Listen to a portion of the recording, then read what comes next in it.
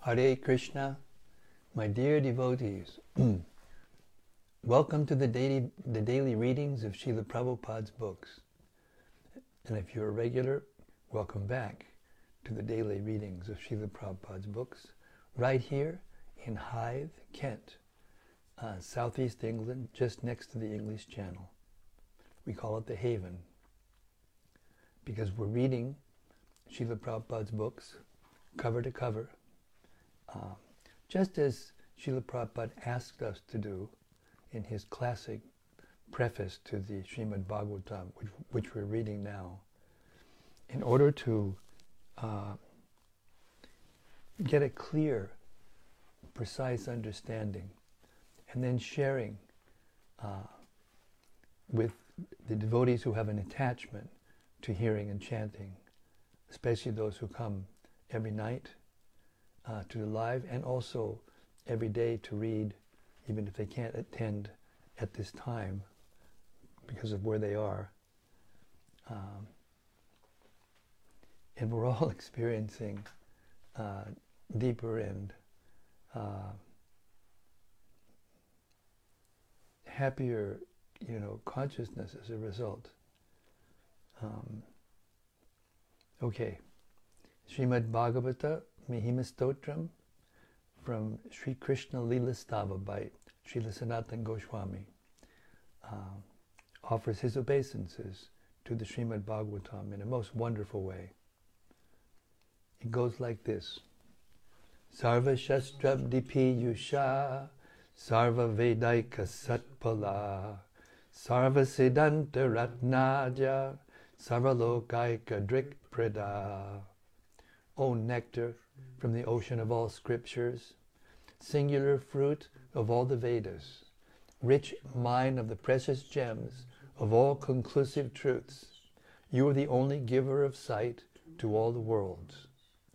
Sarva Bhagavata Prana Srimad Bhagavata Prabho Kali Dvandudita Aditya Sri Krishna Parivartita. O life air of all the Supreme Lord's devotees, O Master, Srimad Bhagavatam, you are the sun risen in the darkness of Kali. You are the exact image of Sri Krishna.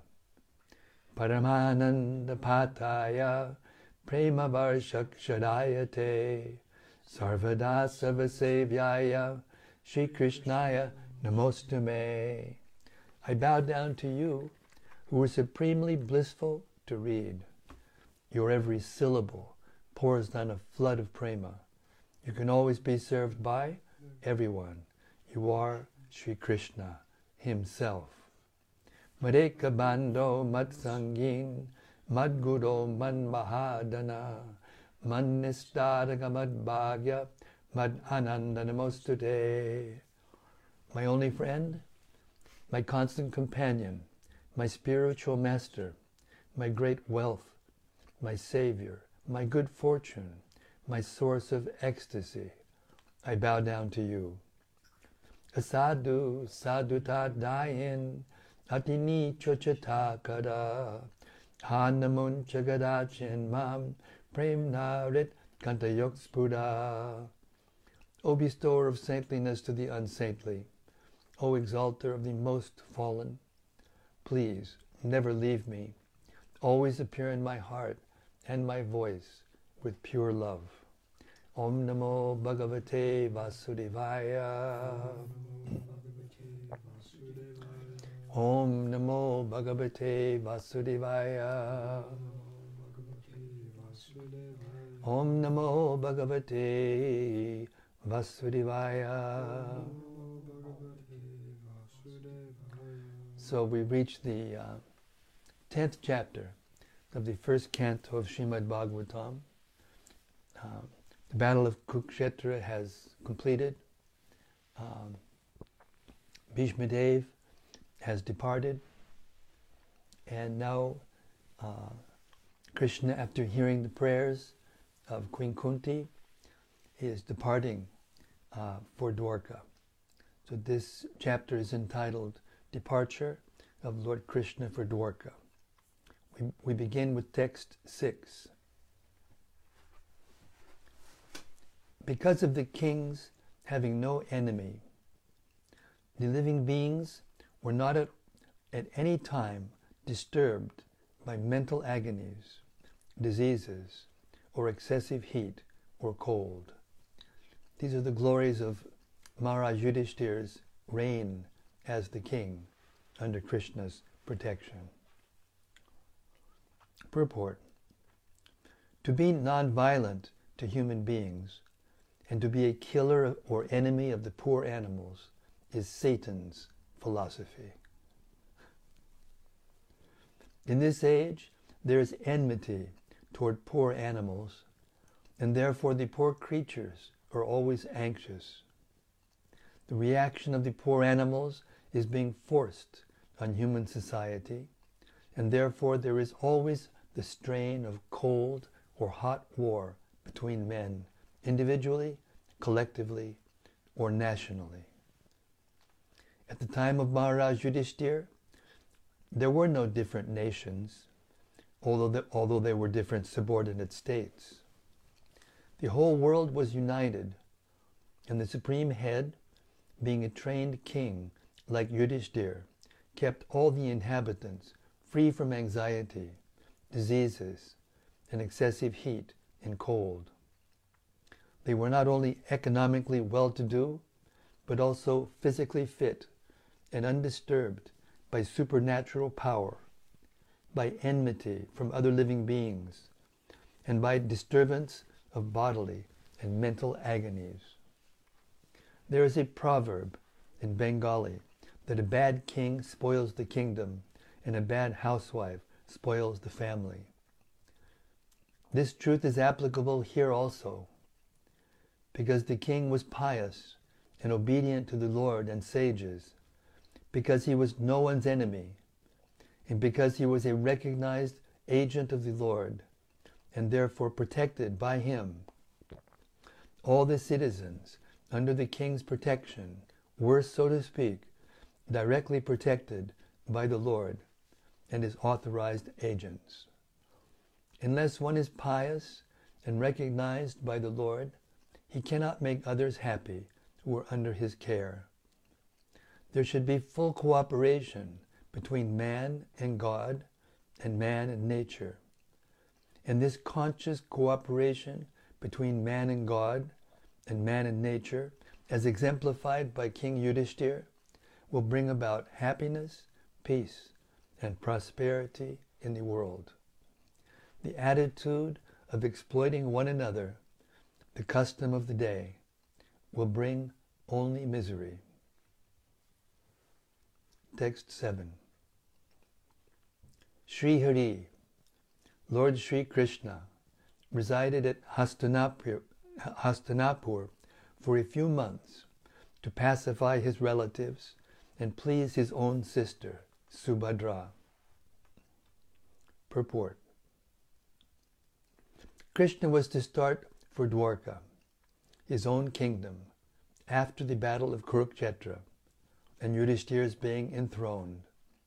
But to oblige the request of Maharaj Yudhishthira and to show special mercy to Bhishmadev, Lord Krishna stopped at Hastinapur, the capital of the Pandavas. The Lord decided to stay especially to pacify the aggrieved king, as well as to please Subhadra, sister of Lord Sri Krishna. Subhadra was especially to be pacified because she lost her only son, Abhimanyu, who was just married. The boy left his wife, Uttara, mother of Maharaj Parikshit. The Lord is always pleased to satisfy his devotees in any capacity. Only his devotees can play the parts of his relatives. The Lord is absolute. Text 8. Afterwards, when the Lord asked permission to depart, and the king gave it, the Lord offered his respect to Maharaj Yudhishthira by bowing down at his feet, and the king embraced him. After this, the Lord, being embraced by others, and receiving their obeisances, got into his chariot. Purport. Maharaj Yudhishthir was the elder cousin of Lord Krishna, and therefore, while departing from him, the Lord bowed down at the king's feet. The king embraced him as a younger brother, although the king knew perfectly well that Krishna is the Supreme Personality of Godhead. The Lord takes pleasure when some of his devotees accept him as less important in terms of love. No one is greater than or equal to the Lord, but he takes pleasure in being treated as younger than his devotees. These are all transcendental pastimes of the Lord. The impersonalist cannot enter into the supernatural roles played by the devotee of the Lord. Thereafter, Bhima and Arjuna embraced the Lord because they were of the same age. But Nakula and Sahadev bowed down before the Lord because they were younger than he. Texts 9 and 10. At that time, Subhadra, Draupadi, Kunti, Uttara, Gandhari, Dhritarashtra, Yuyutsu, Kripacharya, Nakula, Sahadev, Bhimasen, Daumya, and Satyavati all nearly fainted because it was impossible for them to bear separation from Lord Krishna. Purport. Lord Sri Krishna is so attractive for the living beings, especially for the devotees, that it is impossible for them to tolerate separation. The conditioned soul under the spell of the illusory energy forgets the Lord. Otherwise, he cannot. The feeling of such separation cannot be described, but it can simply be imagined by devotees only. After his separation from Vrindavan and the innocent rural cowherd boys, girls, ladies, and others, they all felt shock throughout their lives, and the separation of Radharani, the most beloved cowherd girl, is beyond expression. Once they met at Kurukshetra during a solar eclipse, and the feeling which was expressed by them is heart-rending. There is, of course, a difference in the qualities of the transcendental devotees of the Lord, but none of them who have ever contacted the Lord by direct communion or otherwise can leave him for a moment. That is the attitude of a pure devotee. Text 11 and 12. An intelligent person who has understood the Supreme Lord in association with pure devotees and has become freed from bad materialistic association can never avoid hearing the glories of the Lord, even though he has heard them only once. How then could the Pandavas tolerate his separation? For they had been intimately associated with his person by seeing him face to face, touching him, conversing with him, and sleeping, sitting, and dining with him. Purport. The living being's constitutional position is one of serving a superior. He is obliged to serve by force the dictates of illusory material energy in different phases of sense gratification. And in serving the senses, he is never tired. Even though he may be tired, the illusory energy perpetually forces him to do so without being satisfied. There is no end to such sense gratificatory business, and the conditioned soul becomes entangled in such servitude without hope of release. The release is only effected by association with pure devotees.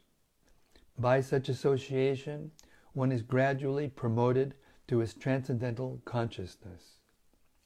Thus he can know that his eternal position is to render service unto the Lord, and not to the perverted senses in the capacity of lust, anger, desire to lord it over, and so on. Material society, friendship, and love are all different phases of lust. Home, country, family, society, wealth, and all sorts of corollaries are all causes of bondage in the material world, where the threefold miseries of life are concomitant factors. As one associates with pure devotees and hears them submissively, attachment for material enjoyment slackens, and attraction for hearing about the transcendental activities of the Lord becomes prominent. Once this attraction begins, it goes on progressively increasing without stoppage, like fire in gunpowder. It is said that Hari, the personality of Godhead, is so transcendently attractive that even those who are self-satisfied by self-realization and are factually liberated from all material bondage also become devotees of the Lord. Under the circumstances, it is easily understood what must have been the position of the Pandavas, who were constant companions of the Lord. They could not even think of separation from Sri Krishna, since the attraction was more intense for them because of continuous personal contact. Their position in separation from him was no less than that of the gopis of Vrindavan. The Lord being absolute, however, separation from him is as good as personal contact. Remembrance of his form, qualities, name, fame, pastimes, and so on is so attractive for the pure devotee that he forgets all forms, qualities, names, fame, and activities of the mundane world. And due to his mature association with other pure devotees, he is not out of contact with the Lord for a moment. Text 13. All their hearts were melting for him in the pot of attraction. They looked at him without blinking their eyes, and they moved hither and thither in perplexity. Purport. Krishna is naturally attractive for all living beings because he is the chief eternal amongst all eternals. He alone is the maintainer of the many eternals. This is stated in Katha Upanishad, and thus one can obtain permanent peace and prosperity by revival of one's eternal relation with him, now forgotten under the spell of Maya, the illusory energy of the Lord. Once this relation is slightly revived, the conditioned soul at once becomes freed from the illusion of material energy and becomes mad after the association of the Lord. This association is made possible not only by personal contact with the Lord, but also by association with his name, fame, form, and qualities. Srimad Bhagavatam trains the conditioned soul to this stage of perfection by submissive hearing from a pure devotee. Text 14. The female relatives, whose eyes were flooded with tears out of anxiety for Krishna, came out of the palace. They could stop their tears only with great difficulty. They feared that tears would cause misfortune at the time of departure. Purport. There were hundreds of ladies in the palace of Hastinapur. All of them were affectionate to Krishna. All of them were relatives also. When they saw that Krishna was going away from the palace for his native place, they were very anxious for him, and as usual tears began to roll down their cheeks. They thought at the same time that tears at that moment might be a cause of misfortune for Krishna. Therefore they wanted to check them. This was very difficult for them because the tears could not be checked. Therefore they smeared their tears in their eyes and their hearts throbbed. Therefore ladies who were the wives and daughters-in-law of those who died in the battlefield never came in direct contact with Krishna, but all of them heard of him and his great activities, and thus they thought of him, talked of him, of his name, fame, and so on, and became affectionate also, like those who were in direct contact. Therefore, directly or indirectly, anyone who thinks of Krishna, talks of Krishna, or worships Krishna becomes attached to him. Because Krishna is absolute, there is no difference between him and his name, form, qualities, and so on. Our intimate relation with Krishna can be confidentially revived by our talking of, hearing of, or remembering him. It is so done due to spiritual potency.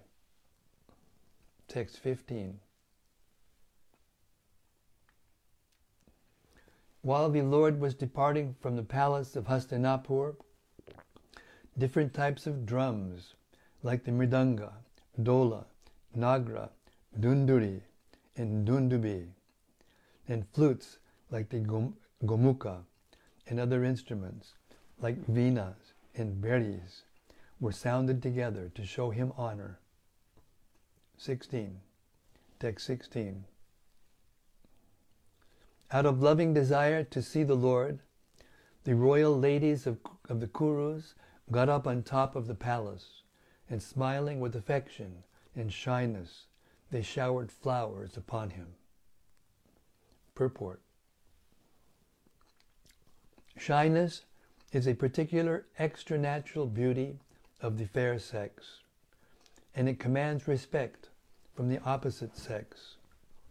The custom of separating females from males was observed even during the days of the Mahabharata, that is, more than 5,000 years ago. It is only the less intelligent persons, not well versed in the history of the world, who say that observance of separation of male from female, female from male, is an introduction of the Mohammedan period in India. This incident from the Mahabharata period proves definitely that the ladies of the palace observed strict parda, restricted association with men, and instead of coming down in the open air, where Lord Krishna and others were assembled, the ladies of the palace went up to the top of the palace, and from there paid their respects to Lord Krishna by showering of flowers. It is definitely stated that the ladies were smiling there on the top of the palace, checked by shyness. This shyness is a gift of nature to the fair sex, and it enhances their beauty and prestige, even if they are of a less important family, or even if they are less attractive. We have practical experience of this fact. A sweeper woman commanded the respect of many respectable gentlemen simply by manifesting a lady's shyness. Half-naked ladies in the street do not command any respect, but a shy sweeper's wife commands respect from all. Human civilization, as conceived of by the sages of India, is to help one free himself from the clutches of illusion. The material beauty of woman is an illusion, because actually the body is made of earth, water, fire, air, etc. But because there is the association of the living spark with matter, it appears to be beautiful. No one is attracted by an earthen doll, even if it is most perfectly prepared to attract the attention of others. The dead body has no beauty because no one will accept the dead body of a so-called beautiful woman. Therefore, the conclusion is that the spirit spark is beautiful, and because of the soul's beauty, one is attracted by the beauty of the outward body. The Vedic wisdom, therefore, forbids us to be attracted by false beauty. But because we are now in the darkness of ignorance, the Vedic civilization allows very restricted mixing of woman and man. They say that the woman is considered to be the fire, and the man is considered to be the butter. The butter must melt in association with fire, and therefore they may be brought together only when it is necessary. And shyness is a check to the unrestricted mixing. It is nature's gift, and it must be utilized. Hare Krishna. Srila Prabhupada Ki Jai. Text 17.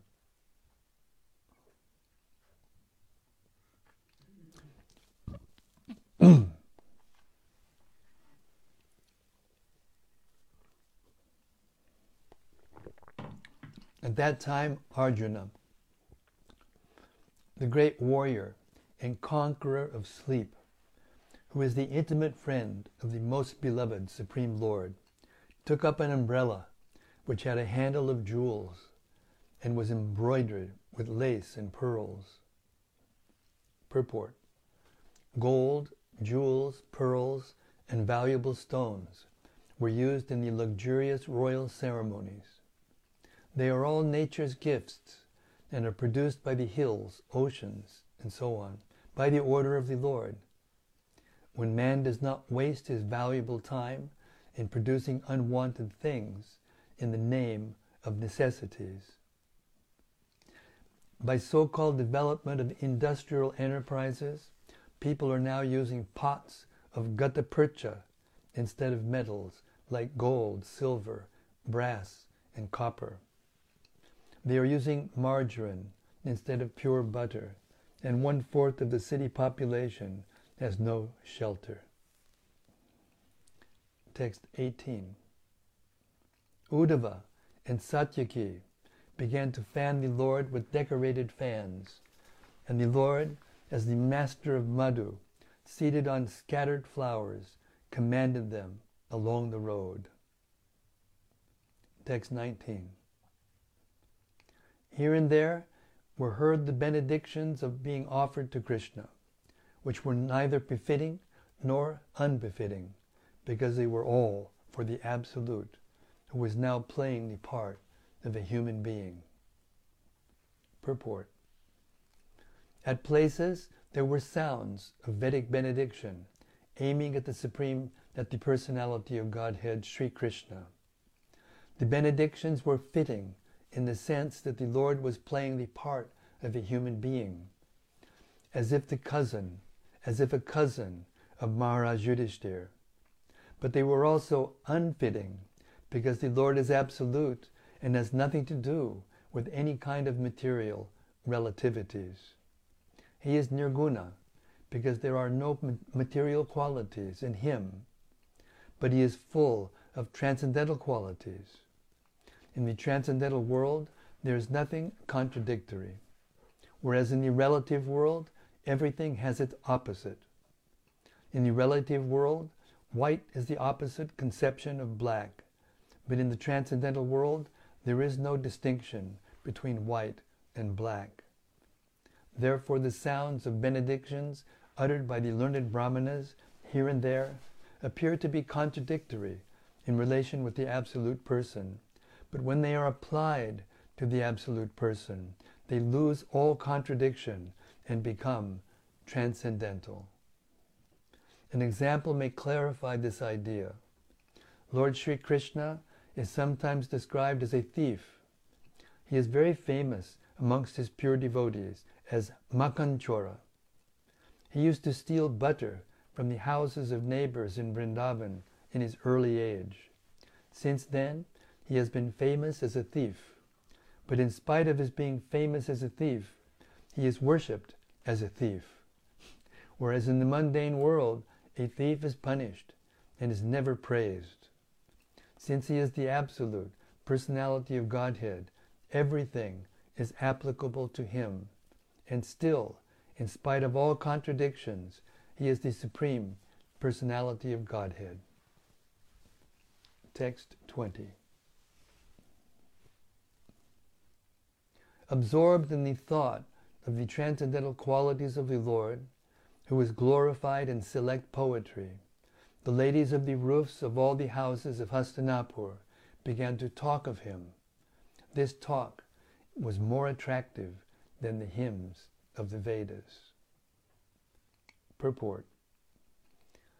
In the Bhagavad Gita, it is said that in all the Vedic literatures, the goal is the personality of Godhead, Sri Krishna. Factually, the glories of the Lord are depicted in such literature as the Vedas, Ramayana, and Mahabharata. And in the Bhagavatam, they are specifically mentioned in respect to the Supreme Lord. Therefore, while the ladies on the tops of the houses in the capital of the kings of the Kuru dynasty were talking about the Lord, their talk was more pleasing than the Vedic hymns. Anything sung in praise of the Lord is Shruti mantra. There are songs of Thakur Narottam Das, one of the acharyas in the Gaudiya Sampradaya, composed in simple Bengali language. But Thakur Vishwanath Chakrabarti, another very learned acharya of the same Sampradaya, has approved the songs of Thakur Narottam Das to be as good as Vedic mantras. And this is so because of the subject matter. The language is immaterial, but the subject matter is important. The ladies, who were all absorbed in the thought and actions of the Lord, developed the consciousness of Vedic wisdom by the grace of the Lord. And therefore, although such ladies might not have been very learned scholars in Sanskrit or otherwise, still, whatever they spoke was more attractive than the Vedic hymns. The Vedic hymns and the Upanishads sometimes give indirect hints about the Supreme Lord, but the talks of the ladies were directly spoken of the Lord, and thus they were more pleasing to his heart. The ladies' talks appeared to be more valuable than the learned Brahmanas' benedictions. Text 21. The lady said, "Here he is, the original personality of Godhead, as we definitely remember him. He alone existed before the manifested creation of the modes of nature, and into him only, because he is the Supreme Lord, all living beings merge as if sleeping at night, their energy suspended." Purport. There are two types of dissolution of the manifested cosmos. At the end of every 8,640,000,000 solar years, when Brahma, the Lord of one particular universe, goes to sleep, there is one annihilation. And at the end of Brahma's life, which takes place at the end of Brahma's 100 years of age, in our calculation, at the end of 8,640,000,000 times 30 times 12 times 100 solar years, there is complete annihilation of the entire universe. And in both annihilations, both the material energy, called the Mahatattva, and the marginal energy, called the Jiva-tattva, merge into the person of the Supreme Lord. The living beings remain asleep within the body of the Lord until there is another creation of the material world. And that is the way of the creation, maintenance, and annihilation of the material manifestation. The material creation is effected by the interaction of the three modes of material nature set in motion by the Lord. And therefore it is said here that the Lord existed before the modes of material nature were set in motion. In the Shruti mantra, it is said that only Vishnu, the Supreme Lord existed before the creation, when there was no Brahma, Shiva, or other demigods. Vishnu means the Mahavishnu, who was lying in the causal ocean. By his breathing only, all the universes are generated in seeds and gradually develop into gigantic forms with innumerable planets within each and every universe. The seeds of universes develop into gigantic forms in the way seeds of a banyan tree develop into numberless banyan trees. The Mahavishnu is the plenary portion of Lord Sri Krishna, who is mentioned in the Brahma Samhita as follows. Let me offer my respectful obeisances unto the original personality of Godhead, Govinda, whose plenary portion is the Mahavishnu. All the Brahmas, the heads of the universes, live only for the period of his exhaling, after the universes are generated from the pores of his transcendental body. Brahma Samhita 548. Thus Govinda, or Lord Krishna, is the cause of Mahavishnu also. The ladies talking about this Vedic truth must have heard it from authoritative sources. An authoritative source is the only means of knowing about transcendental subject matter definitely. There is no alternative. The merging of the living beings into the body of Mahavishnu takes place automatically at the end of Brahma's 100 years. But that does not mean that the individual living being loses his identity. The identity is there, and as soon as there is another creation, by the supreme will of the Lord, all the sleeping, inactive living beings are again let loose to begin their activities in the continuation of past different spheres of life. This is called Suptotita Naya, or awakening from sleep and again engaging in one's respective continuous duty. When a man is asleep at night, he forgets himself, what he is, what his duty is, and everything else of his waking state. But as soon as he awakens from slumber, he remembers all that he has to do, and thus engages himself again in his prescribed activities. The living beings also remain merged in the body of Mahavishnu during the period of annihilation, but as soon as there is another creation, they arise to take up their unfinished work.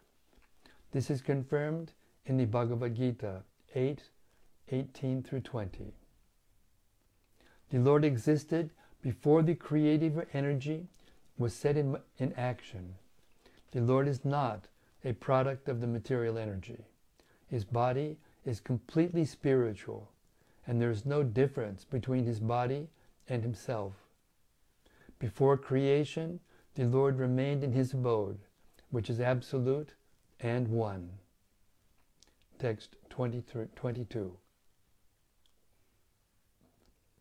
The personality of Godhead, again desiring to give names and forms to his parts and parcels, the living entities, placed them under the guidance of material nature. By his own potency, material nature is empowered to recreate. Purport. The living entities are parts and parcels of the Lord. They are of two varieties, namely Nityamukta and Nityabada. The Nityamuktas are eternally liberated souls, and they are eternally engaged in the reciprocation of transcendental loving service with the Lord in his eternal abode, beyond the manifested mundane creations. But the Nityabadas, or eternally conditioned souls, are entrusted to his external energy, Maya, for rectification of their rebellious attitude toward the Supreme Father.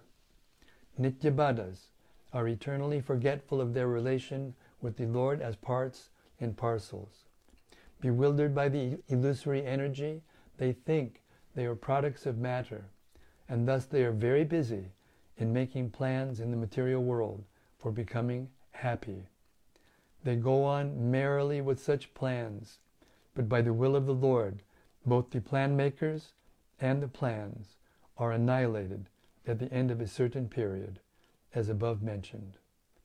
This is confirmed in the Bhagavad Gita as follows. O son of Kunti, at the end of the millennium, all the living entities merge into my nature, and again, when the time of creation is ripe, I begin creation by the agency of my external energy. Bhagavad Gita 9:7. The word bhuya indicates again and again. That is to say, the process of creation, maintenance, and annihilation is going on perpetually by the external energy of the Lord. He is the cause of everything. But the living beings, who are constitutionally the parts and parcels of the Lord, and are forgetful of the sweet relation, are given a chance again and again to get rid of the clutches of the external energy, and to revive his, the living beings, consciousness. The Lord also creates the revealed scriptures. Vedic literatures are the guiding directions for the conditioned souls, so they can get free from the repetition of creation and annihilation of the material world and the material body. The Lord says in the Bhagavad Gita, this created world and material energy are under my control. Under the influence of Prakriti, automatically they are created again and again, and this is done by me through the agency of my external energy. Actually, the spiritual spark living entities have no material names or forms, but in order to fulfill their desire to lord it over the material energy of material forms and names, they are given a chance for such false enjoyment. And at the same time, they are given a chance to understand the real position through the revealed scriptures. The foolish and forgetful living being is always busy with false forms and false names. Modern nationalism is the culmination of such false names and false forms. Men are mad after false names and forms. The form of body obtained under certain conditions is taken up as factual, and the name also taken bewilders the conditioned soul into misusing the energy in the name of so many isms. The scriptures, however, supply the clue for understanding the real position, but men are reluctant to take lessons from the scriptures created by the Lord for different places and times. For example, the Bhagavad Gita is the guiding principle for every human being, but by the spell of the material energy, people do not take care to carry out the programs of life in terms of the Bhagavad Gita. Srimad Bhagavatam is the postgraduate study of knowledge for one who has thoroughly understood the principles of the Bhagavad Gita. Unfortunately, people have no taste for them, and therefore they are under the clutches of Maya, or repetition of birth and death. Hare Krishna. Srila Prabhupada ki jai. Such wonderful purports. Okay, we're going to stop here. Believe it or not, it is almost 7:50. My, how time flies when one's having a blast. All right. We'll stop here and we'll ask the attached assembly of Vaishnavas who attached to hearing about Krishna to step forward and explain their reflections, realizations, discussion of these wonderful prayers. These prayers were offered by the ladies of Hastinapur from the rooftops. No wonder they were more pleasing than the Vedic hymns. And they contained all the knowledge of the Vedic hymns. Amazing. Okay, Hare Krishna. First is from Sudevi Dasi. Haribol Sudevi Dasi. She says, Hare Krishna Maharaj. And Hare Krishna to you too. And from Gopakanya Devi Dasi. Gopakanya Devi Dasi. Haribol. Hare Krishna, dear Maharaj, and all assembled sages, all glories to Srila Prabhupada. Jai Ho. Thank you very much. And from Rati Manjari. Hare Krishna Rati. Jai Guru Maharaj, please tell us more about Lord Krishna. I don't know anything about Lord Krishna, but Srila Prabhupada knows a lot. And our previous Acharyas know a lot, so he has laid it out for us, just like we lay out a table for eating a feast. He's laid it out for us. It's all we have to do is dive in and taste it.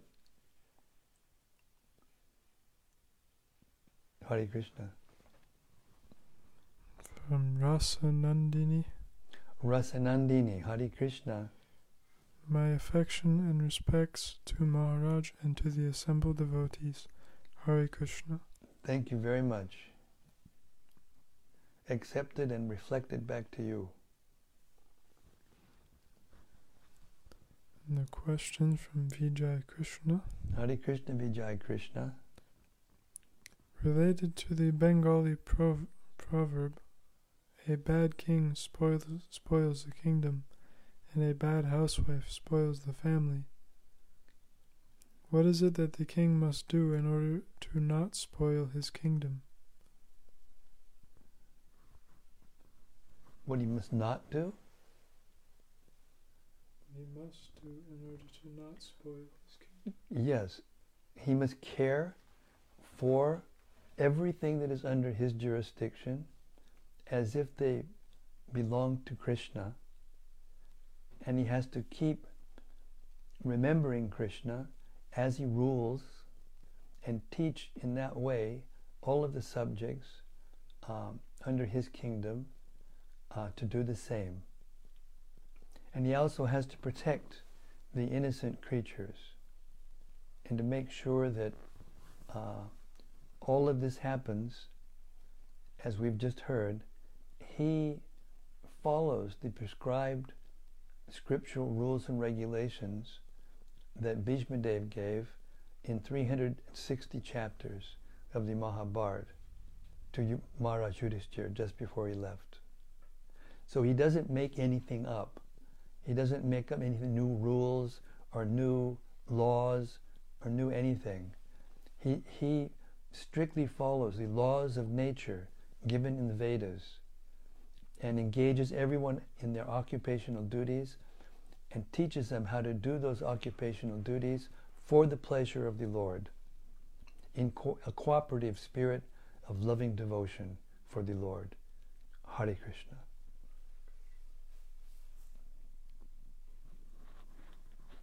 From Bhaktarupa. Haribo Bhaktarupa. He says, Hare Krishna Maharaj, thank you so much for these readings. Nice to hear these talks of Krishna. It's supremely satisfying to hear these things. Oh, so satisfying. Something stood out to me. In the relative world, white is the opposite conception of black, but in the transcendental world there is no distinction between white and black. I found this really hard to visualize because I'm limited by little senses and a measly mind. It's so inconceivable, and the mind immediately says that if there is no distinction between white and black, then everything in the transcendental world must be some kind of homogeneous blur with no contrast. Yet I know that it is a world of beautiful and perfect contrast and variegatedness. Believe me, I've seen the paintings. Hare Krishna. Yes, well, this is partly poetic. This is a poetic description, and it means to say When you talk about white and black in a poetic sense, in relationship to the spiritual world or the material world, it's talking about things that are good and things that are bad. You know, they say, oh, it's such a dark hour, you know, when it's you know, auspicious things are happening, a war or too much fighting, whatever is going on. It's a dark hour. So this is in the way that blackness can be seen as bad, and whiteness, which gives light and clarity and freedom, the light of the spirit, the light of the day. At nighttime, everyone becomes fearful because they can't see very far, especially before electricity, and therefore people are fearful that there's going to be, you know, a thief or a dacoit or a, you know, wild animal or something. But when the sun comes up and it's light, then they become free to move around. They're not afraid anymore of what's going to come around the corner because they can see it from a distance. So like that, this black and white is the colors in the spiritual world are these colors are only in the material world are only reflections of those colors, and therefore the beauty of the colors and the beauty of the atmosphere is inconceivable and only can be described by dint of analogy. So this is poetic analogy to try to help us understand that in the spiritual world there is no good or bad. Everything is equally blissful and equally eager to serve the Lord with love. Hare Krishna.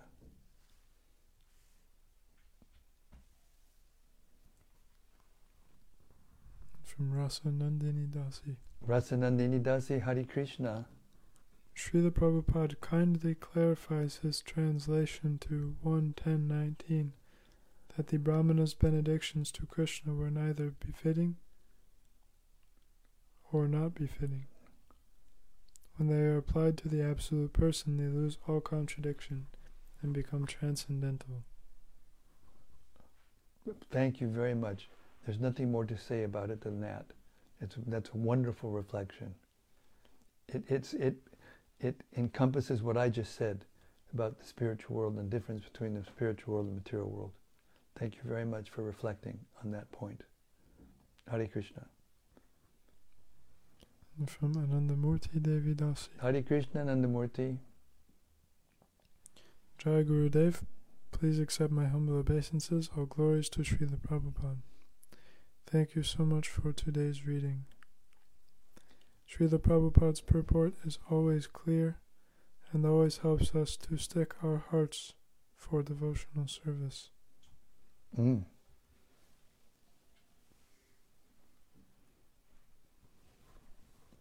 Thank you, Hare Krishna, absolutely. It shows that without knowing someone, how can you love them? Prabhupada used to chide the Americans for putting "In God We Trust" on the dollar bill, but if you ask them who God is, they don't know. So how can you trust somebody you don't know?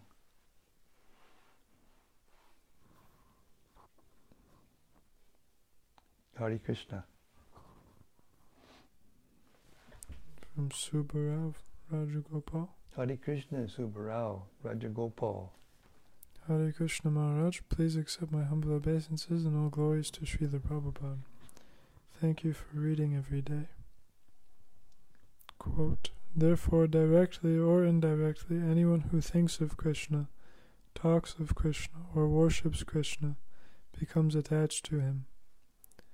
Because Krishna is absolute, there is no difference between his name, form, quality, and so on. Our intimate relation with Krishna can be confidentially revived by our talking of, hearing of, or remembering him. It is so done due to spiritual potency. Unquote. Thank you for reading and enlightening us about Krishna through the glorious purports of Srila Prabhupada. Thank you very much. That was a deep appreciation, and I accept it gratefully and humbly. Thank you very much. Hare Krishna. From Daitari Hari. And the speaker, the reciter rather, and the hearer, who are hearing in the mood that all of you are hearing, are equally important, equally glorious. Hare Krishna. Daitari Hari. Daitari Hari, Haribo. Hare Krishna Maharaj. Thank you once again for giving us the distilled association of Prabhupada's purports through the purity of your love for his books and the depth of your realizations based on reading them. I really liked the purport to text 13 where it talked about reviving our relationship with the Lord and the ways and means that this perfection comes about, namely submissive hearing from a pure devotee. I really like listening to your reflections in these readings. I also like listening to lectures from Vaisheshika Prabhu, Devamrita Swami, and reading Shivaram Swami's books also.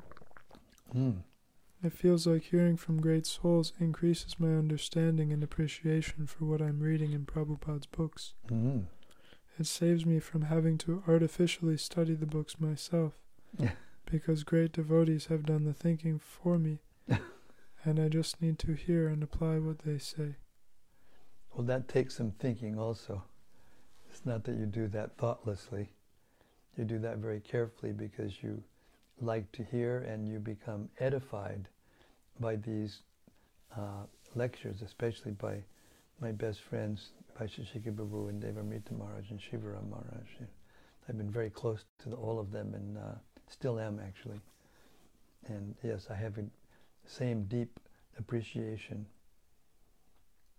But we're all sitting at the feet of Prabhupada, and that's why we call him Prabhupada, the one at whose feet everyone must sit to listen and hear about these transcendental thoughts. Hare Krishna. And from Rati Manjari. Haribo Rati. Dear Guru Maharaj, please accept my respectful obeisances. One point out of tonight's reading for me was that the pure devotees stay in continuous touch with the Lord by associating with other pure devotees. Truly a win-win situation. Yes, Srila Prabhupada once said that if one wants to live in the material world and be safe from the onslaughts, especially of the Kali Yuga, then one must surround oneself and stay in the association of the devotees. That's the protection. It's our fortress against Maya. Hare Krishna.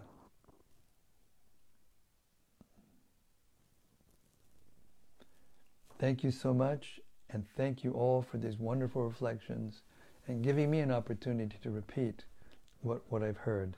It's giving me great transcendental satisfaction.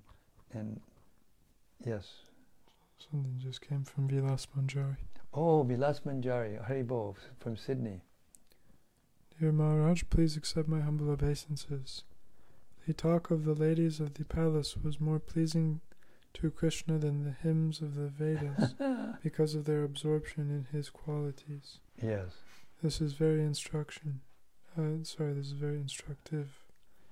also noticed in their talks that although they were carefully kept separate from men, they were highly conversant in philosophy of how the material creative energy of the Lord works. Fully. That means that spiritual knowledge comes from hearing. And all of these people, they hear about Krishna from the time that they're babies. And that's the culture. The whole culture is revolved around hearing about Krishna. And therefore, even the most simple, like in Vrindavan, the village girls, the damsels of Vrindavan, are very simple. You know, they don't have big education and all these things, but they know everything because their love for Krishna gives them everything from within. It's revealed knowledge. It's not knowledge that's gotten in a university by reflecting on things with one's own intelligence and trying to put ideas together to make them sound better than anyone else. That is the principle of Muni. But the real truth doesn't lie in the hearts of Munis and speculative philosophers and erudite scholars. They reside in the heart of the Mahabhagavat devotees, the Mahajans. So the Mahajans were always visiting the palace of the kings of in Hastinapur. So therefore, all the citizens get the benefit of these personalities. Remember in the meeting of all the great souls at the Kurukshetra during the solar eclipse, all the great sages from all over the universe came there to see Lord Krishna. And then Lord Krishna stood out in front of everyone and greeted them. And his words were so simple, but yet deep and meaningful, that the sages became completely bewildered. They couldn't understand what he was saying. Why? Because he was glorifying them. Then, of course, they glorified him, and the atmosphere was surcharged, and everyone that was there got to hear all this transcendental knowledge again and again. So therefore, if we stay close to Krishna and we organize ourselves in a way that Krishna can stay close to us, then gradually we get everything by hearing these books again and again. Not by a process of speculative academic approach, but by hearing with affection and love.